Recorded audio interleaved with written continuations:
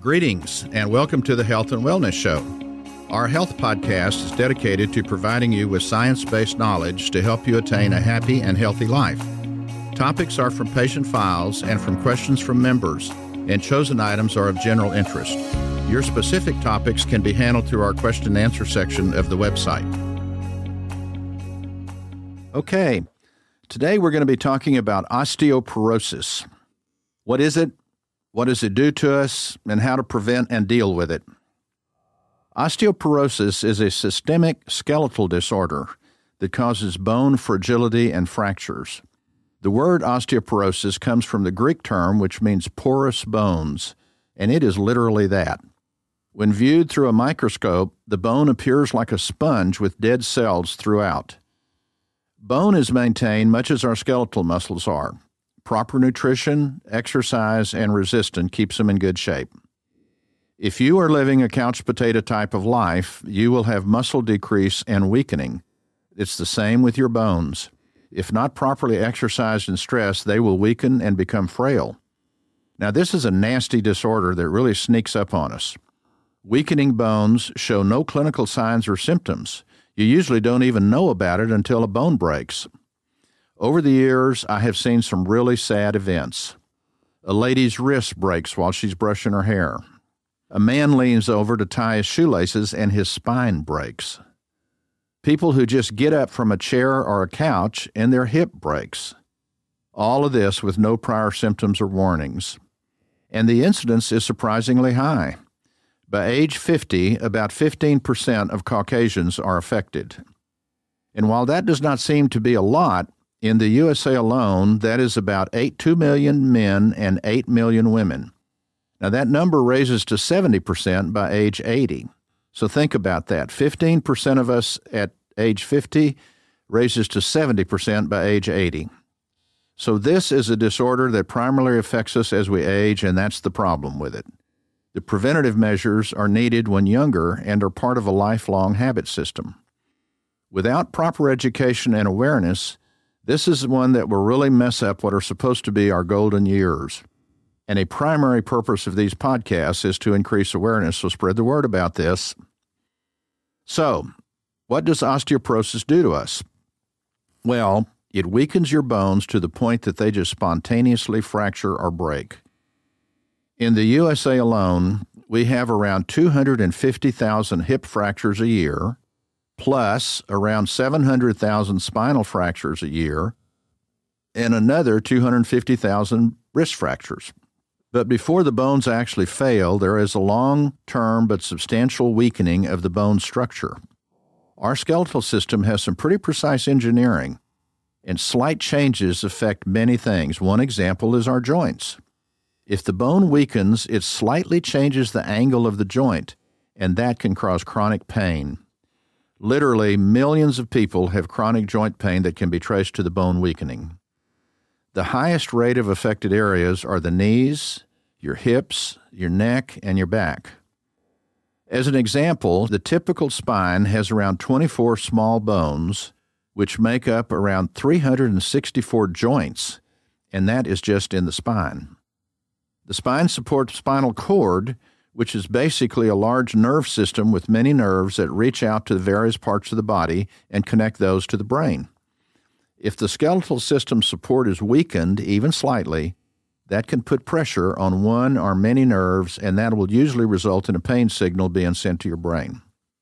So the chronic leg pain that is so common may be due to the nerve being pinched at the spinal connection due to the bone weakening and starting to collapse around the nerve. In my daily practice, I regularly have patients with chronic back, neck, hip, and leg pain, which is intense and can be debilitating. There are many possible causes, such as accidents and arthritis, but the slow onset of osteoporosis with the collapsing bone effect is a major contributor to these pain complaints. And the hips and knees are similarly affected. And once the bone actually fails and breaks, even when it repairs itself, chronic pain is common after that. And the spinal weakening can cause spinal bending, which looks like a hunchback, and you would have a stooped or arched back. Now that can rapidly change to an altered form of standing and walking, which further damages the affected joints. The bones literally start a slow collapse and you become shorter. My wife is 5'2", and many of her friends who were her height or even taller are now substantially shorter than she is. They have osteoporosis effects going on with a high probability of fractures ahead of them. And once you have a hip or spinal fracture, there is a significant probability of being either bedridden or wheelchair-bound with that adjacent pain and inconvenience for the rest of your life. So that is what osteoporosis does to us. So, how to prevent and deal with it? A primary focus of our website and podcast is to raise awareness and encourage preventative medicine. And the best way to deal with osteoporosis is to engage preventative measures. So let's talk about those. The biggest obstacle is that osteoporosis is usually discovered later in life, and the most effective prevention activities are a lifelong habit that starts in our youth. So unless you are aware of that and you have a tendency to just ignore it and be blissfully unaware. The absolutely best prevention activities entail nutrition and activity. Now, activity means exercising in the manner our bodies are set up for. Regularly using and putting stress to keep muscles developed will also be doing the same thing for the skeletal system. Without regular and stress type of exercise, the bones will start to weaken, just as the muscles do. So weight-bearing exercise and training is important for both muscle and bone development and maintenance. And this ideally starts as an adolescent and continues throughout life. But any time you start is better than not starting at all. But stress type of exercise is not just walking. It means moving resistance, either with weight or with stretching bands. They both work really well. Nutrition entails many aspects. Adequate protein intake is critical. There are many opinions floating around regarding this, but science seems to support about 1 gram of protein per pound of body weight daily. So if you weigh 150 pounds, that would be about 150 grams or 5 ounces of protein each day. If you are 200 pounds, that would be about 7 ounces of protein daily. And ideally, spread that out over the day instead of all at once. So be sure you are eating enough protein every single day. Another nutritional issue is the use of soft drinks that contain phosphoric acid, such as your typical cola. These have a tendency to cause calcium to be lost, and that contributes to the bone weakening. So ideally, let's cut out the cola type of drinks. Primary nutritionals that affect bones are calcium and vitamin D. Taking calcium, either as a citrate or lactate form, to about 1,000 milligrams per day is optimum. After about age 60, increase that to 1,500 milligrams daily. For vitamin D, nearly all of us are deficient. As a normal maintenance dose, about 2,000 units a day is about right. Take both calcium and vitamin D orally every day with a meal. The other minor elements you need, such as zinc, will be covered by your daily vitamins, such as Centrum.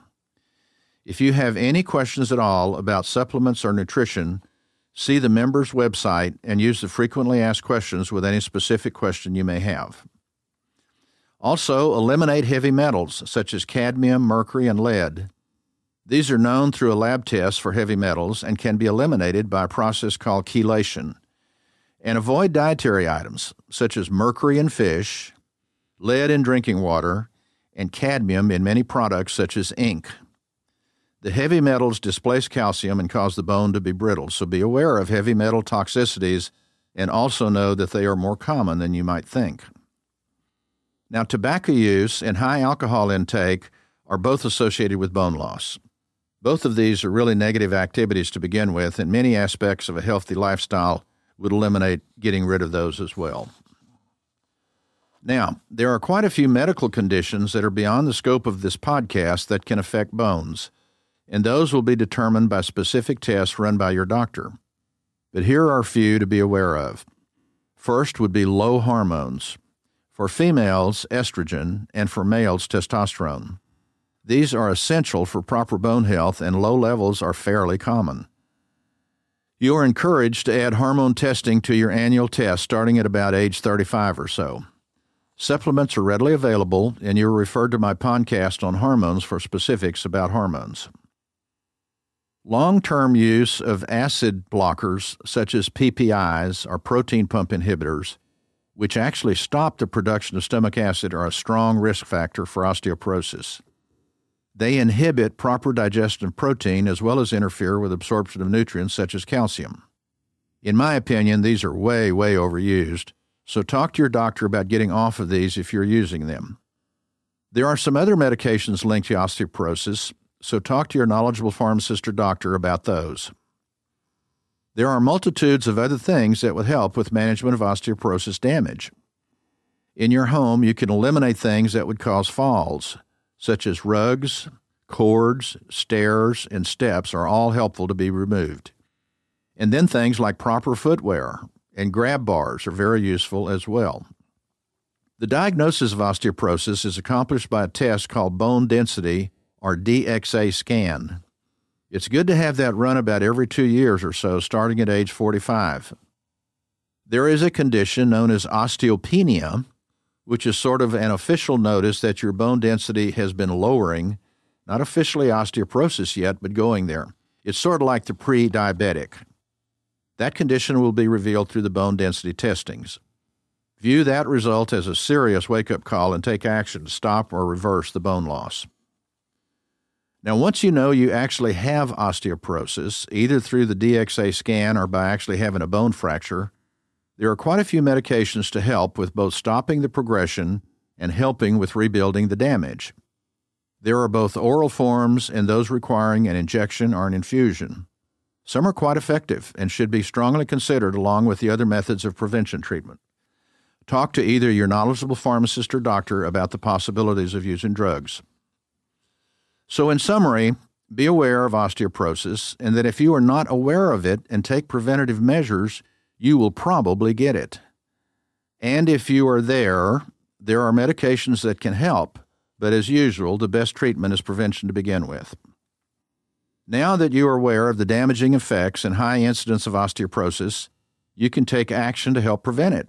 And the best time to start is right now. And spread the word. Way too many people are crippled, in pain, and severely damaged by this lifestyle-enabled disease. Start to change your habits and lifestyle today to help prevent the results of osteoporosis. Well, I hope you found our today's topics of interest to you.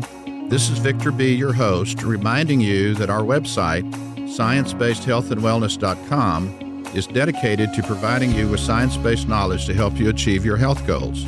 You can submit topics you would like discussed through the question and answer section of our website, and we invite you to become a member. So till next time, just a reminder, you make your habits, then your habits make you.